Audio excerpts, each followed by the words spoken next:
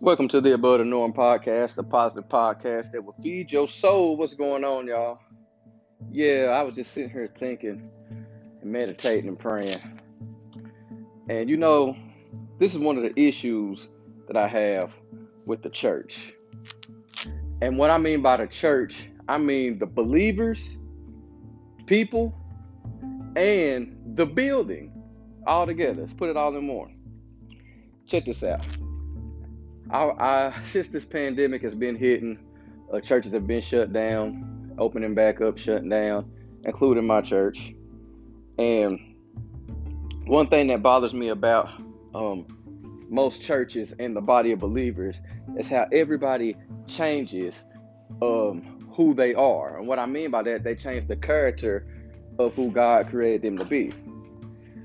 And one of the things that I like about my church is my pastor, Aaron McCarter, great dude. If he's listening to this, shout out to Aaron.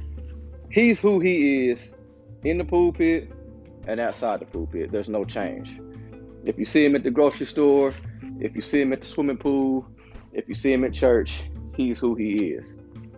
And when he preaches, he's who he is. He doesn't change. There's like no gimmick to him. But what I find out about a lot of these churches I go to, you can see the turn on and the turn off.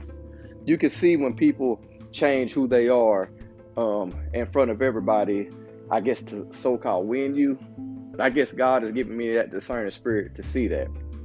Another issue that I've been having with the church is the segregation of the church. Seems like the church is either all white, all black, all Hispanic, whatever. We don't know how to unify through Jesus Christ like they did in the Gospels, where people were speaking different languages and you could hear everybody here in your own native language. And the problem with that is because we're so segregated. When I go to a church that's predominantly black, it's like they too black. If I go to a church that's predominantly white, it's like they too white. And I feel like we're missing Jesus in the midst of all of those things.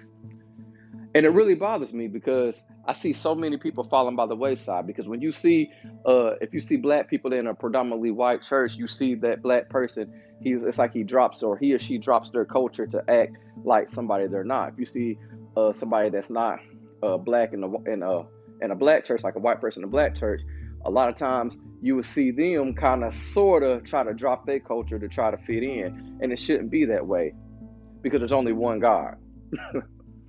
And I know we human and it's natural in the world we live in, but we have to do better in these situations. Because when I hear people do podcasts and I hear preachers preach, and even the books that I read, a lot of these books are based on a white perspective. So as a black Christian, it gets hard sometimes to dive through all of those things. And most white people, y'all do not read books by black authors, so that's all you know. And black people, we don't even read enough books by black authors. And as black people, we don't write enough books so we can have that unity and that unify through Jesus Christ. So I say that to say this. It bothers me because there's only one God, there's only one Jesus. But we divide him so much. And it's time for us to get out of that. So if you're one of those people who feels like you're saved and you're a follower of Christ, that you've had to change the character of who you are, don't do that because you're made in God's image. God wants you to be who you are.